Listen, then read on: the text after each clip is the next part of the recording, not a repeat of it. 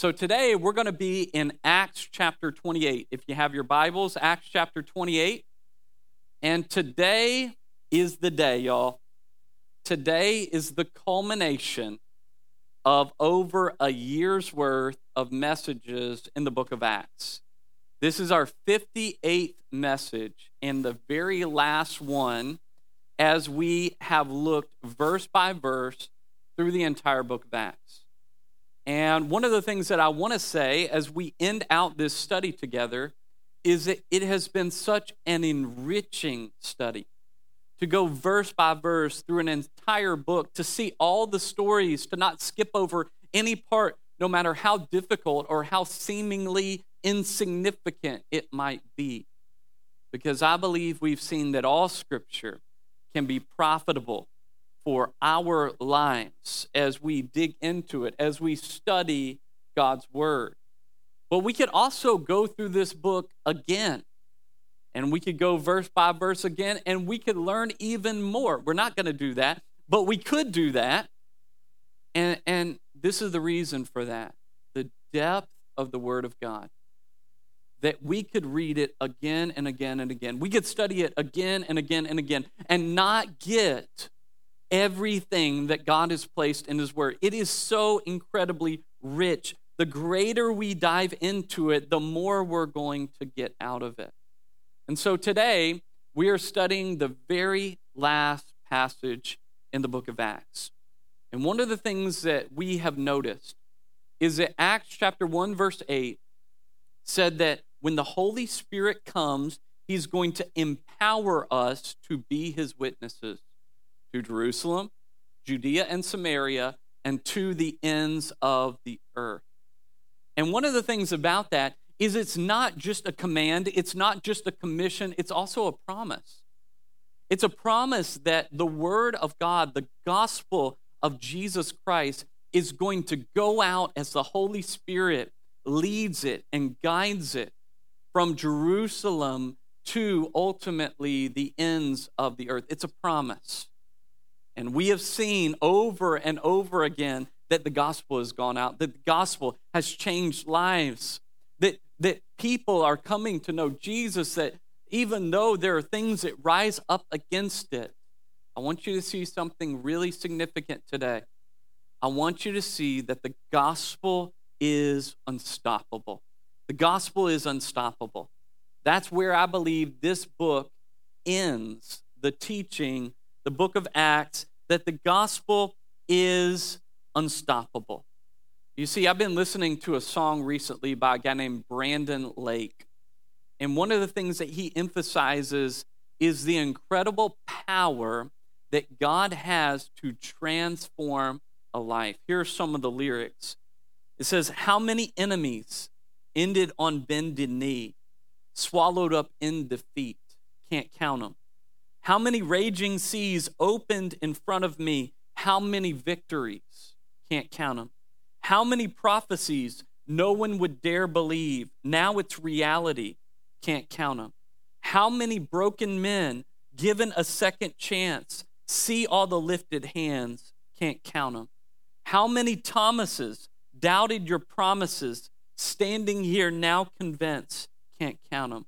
How many hospitals said it's impossible? How many miracles? Can't count them. How many paralyzed living a different life go on and testify? Can't count them. How many sinners saved? How many bodies raised? How many empty graves? Can't count them. And as we think about the book of Acts, we think about the massive amount of transformation that we've been able to study over the past 57 weeks. We have seen the incredible, miraculous, supernatural power of God over and over again, and the gospel is truly unstoppable. And so as we end this study today, I want to leave you with three truths about the unstoppable nature of the gospel. The first is this, according to the text: terrible tribulations can't drown the gospel. Terrible tribulations can't drown the gospel. We begin in the text today by seeing the route that was taken after Paul was shipwrecked to get to Rome. Now think about it. it would have been totally understandable if Paul and all the other people on board the ship, all the 276 people on board, would have drowned in the water, but God had greater plans for them, specifically for Paul and for the continuation of his life to share the gospel in a certain city. And I don't know about you, but after being shipwrecked, I would have been a little bit nervous to get on the next ship. It's like if you're ever a part of a car accident, you get really anxious about driving anymore. Why? Because you've just been through something so traumatic, and you're trying to deal with, this could happen again. Oh my goodness. But we see in the text that Paul persevered.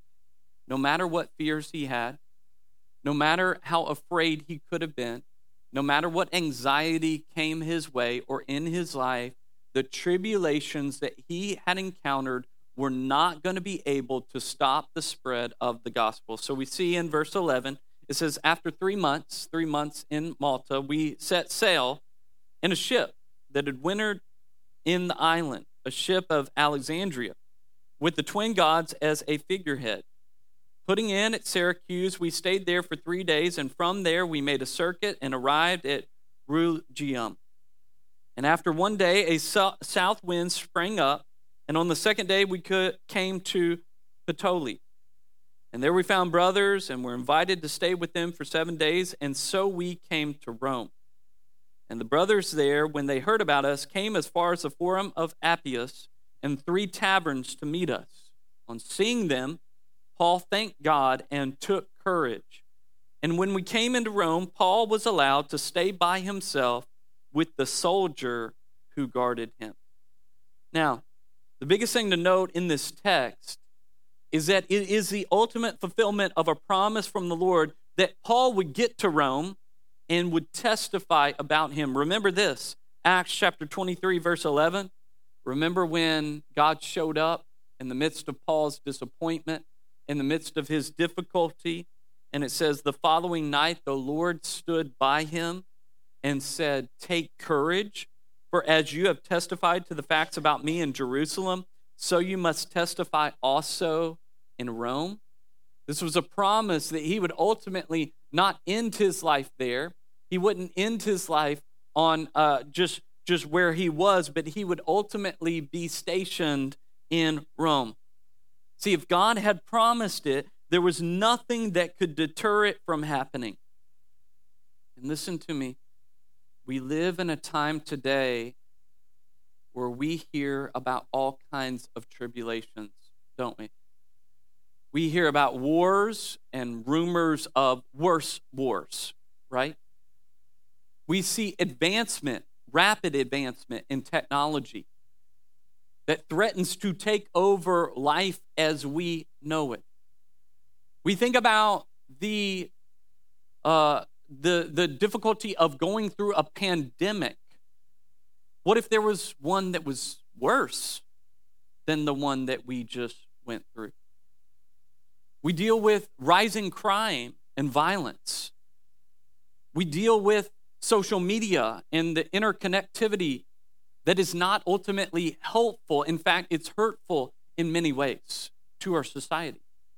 We see all these things and we think, God, what are you doing?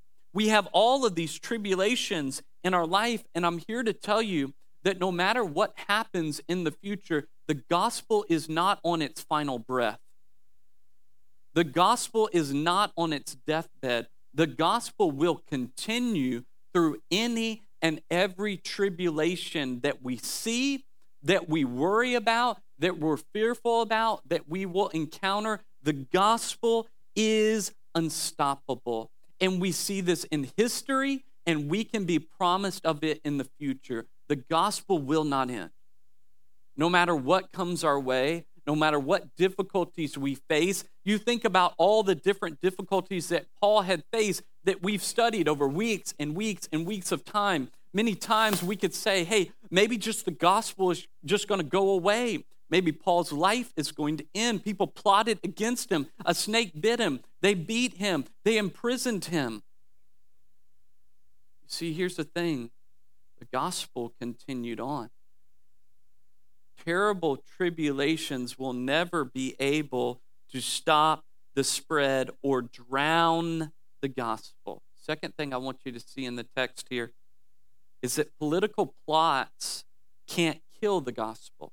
Political plots can't kill the gospel. So he arrives in Rome. Verse 17 says, after 3 days, he called together the local leaders of the Jews. And when they had gathered, he said to them, brothers, though I had done nothing against our people or the customs of our fathers, yet I was delivered as a prisoner from Jerusalem into the hands of the Romans. When they examined me, they wished to set me at liberty because there was no reason for the death penalty in my case. But because the Jews objected, I was compelled to appeal to Caesar, though I had no charge to bring against my nation. For this reason, therefore, I have asked to see you and to speak with you, since it is because of the hope of Israel that I am wearing this chain. And they said to him, we have received no letters from Judea about you, and none of the brothers coming here have reported or spoken any evil about you. But we desire to hear from you what your views are, for with regard to this sect, we know that everywhere it is spoken against. Now, Paul had been plotted against over and over again.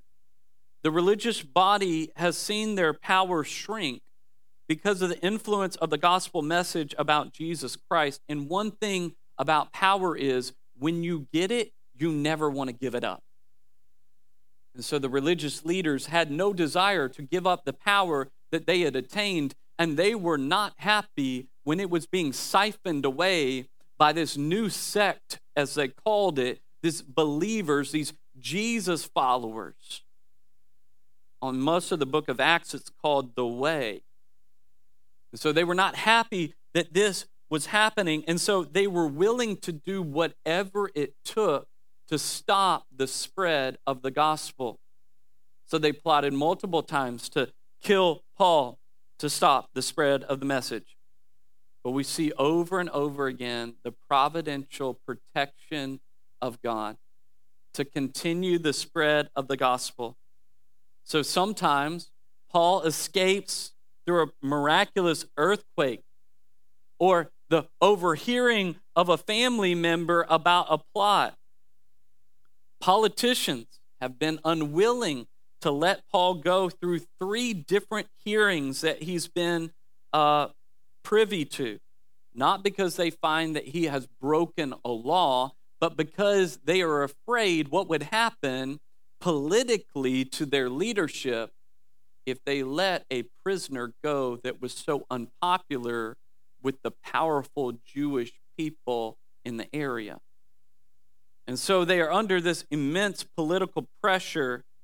And surprisingly, in the text, it seems that the Jewish people or Jewish leaders in Rome had not heard about Paul or the charges against him. But they do want to hear him. And honestly, this is just another hoop for Paul to jump through. It seems like over and over again, he just comes up against roadblocks again and again and again. You see, don't miss this. The religious and the political leaders thought that the crucifixion of Jesus would end his whole reign and his whole influence. But here we are today. And here Paul is today in the story. And so I want you to know this. No political plot can kill the gospel. It's impossible. I believe that politics, Quinn and I have had this conversation before, politics has become an idol in our society. People, including Christians, are putting politics as the most important segment of our lives. It is not the most important segment of our lives. Let me be clear. It is not. Regardless of who wins elections, from local elections to the White House next year, the gospel will not be able to be killed. Okay? I want religious liberty to be upheld in this nation. Believe me, I'm grateful, as we celebrated yesterday, for the men and women who have given their lives to protect our freedom and to give us the liberty that we now sit in today, specifically the freedom of religion to open God's word. But I want you to know this, that even if laws are enacted to restrict religious liberty, and I hope they're not, but even if they are in our nation, they will not be enough to stop the spread of the gospel. How do I know this? Well, I know this from history. As we look at history throughout the book of Acts, how many times did the politicians come against the gospel of Jesus, and yet it continues to spread? How many times after biblical times were different political rulers saying, we're going to outlaw Christianity, we're going to burn all the Bibles, we're going to eradicate the gospel message from the face of the world, and no one has ever been successful. I don't just know it from history, though. I know it because I've seen it with my own eyes. I got to travel when I was in college to the largest communist nation on the planet that significantly restricts the teaching and the practice of Christianity. And I got to go in, under the cover of a teacher and go to a school that was teaching these citizens English. And you know what we decided to teach them, to help us to teach English? We taught them Bible verses. That's how we taught them the English language, by teaching them the Word of God. So how do I know this? There will always be a way, no matter what.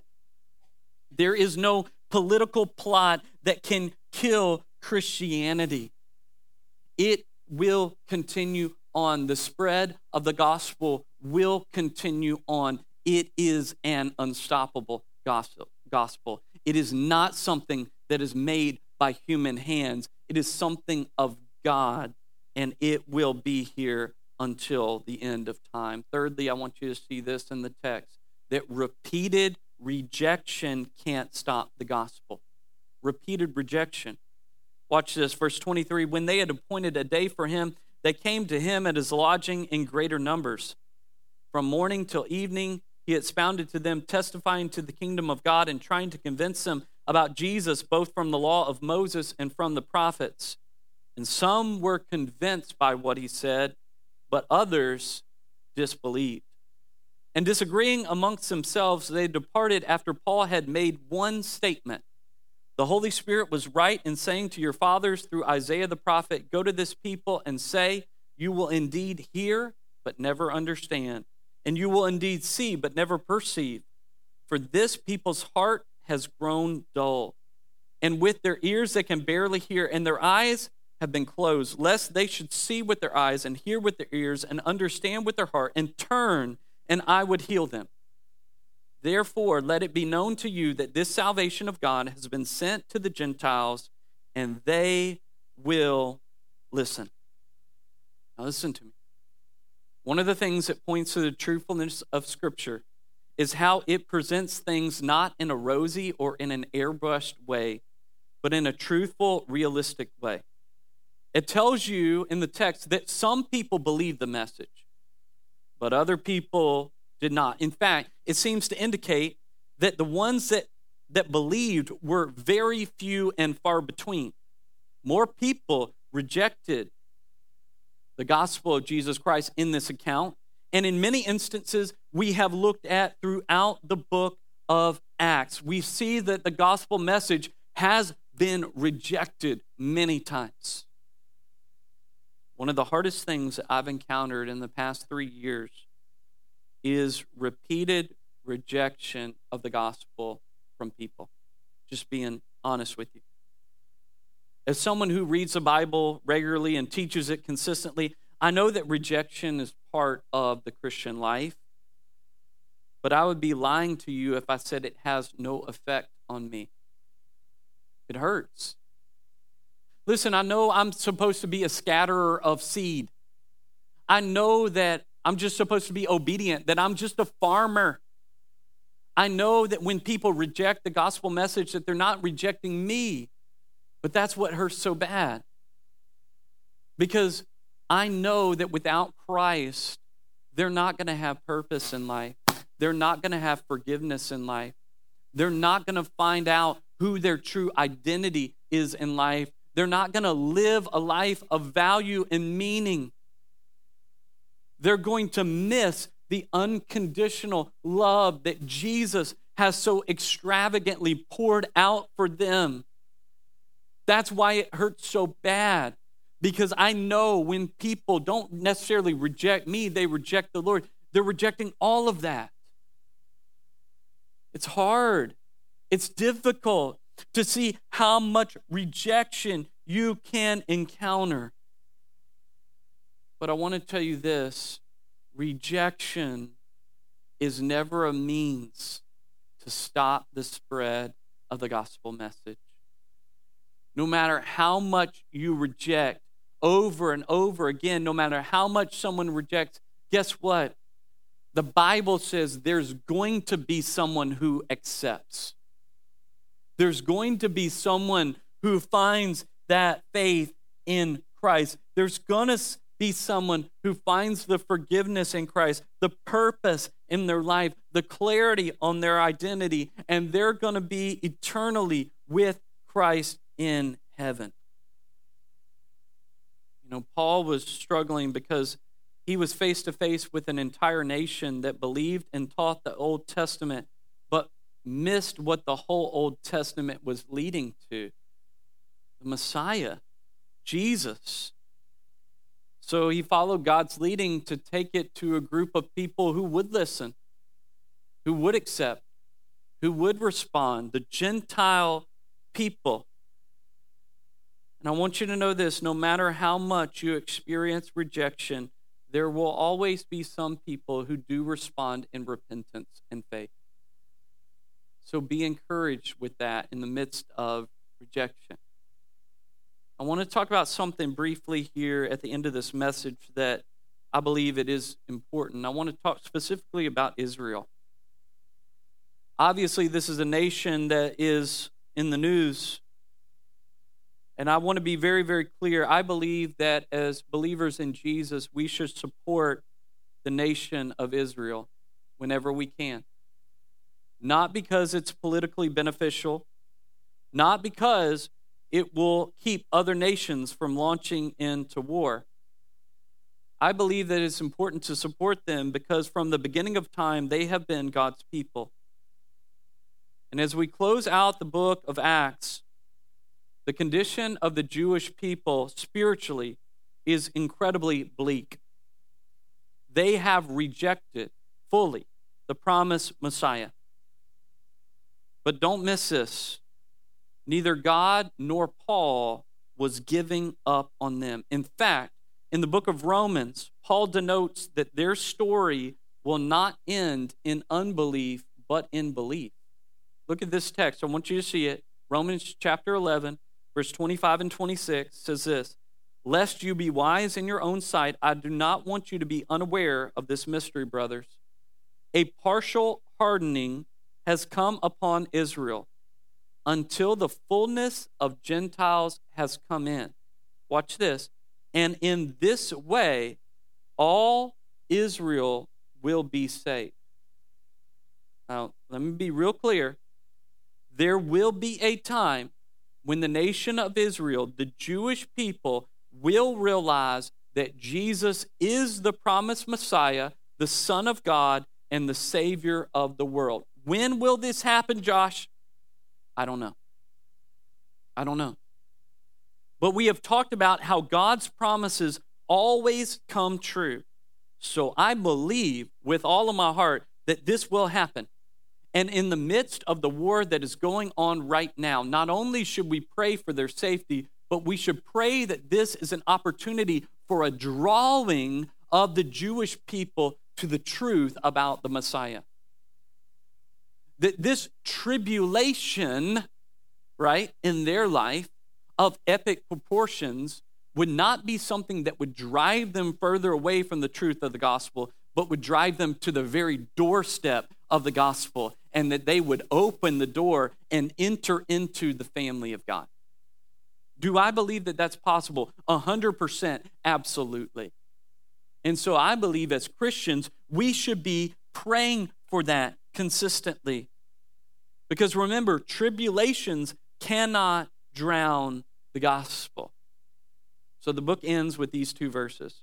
He lived there 2 whole years at his own expense and welcomed all who came to them, proclaiming the kingdom of God and teaching about the Lord Jesus with all boldness and without hindrance. The book of Acts ends in a triumphant way as Paul is able to preach the gospel with boldness even though he's in captivity. In this time, we know that he writes Philippians, Ephesians, Colossians, and Philemon. Paul was later released, continued on his missionary journeys until he was arrested again and believed to be executed for his faith. Even though Paul was the most prominent figure of Acts, he was not what the book was about. The book was about the unstoppable gospel of Jesus Christ and the people that he uses to spread his message. And so I want you to be encouraged today, no matter what you're going through, no matter what you hear on the news, no matter what you see or fear or worry about, that the gospel will never stop. Will never stop. God will never stop changing lives, no matter what happens around us.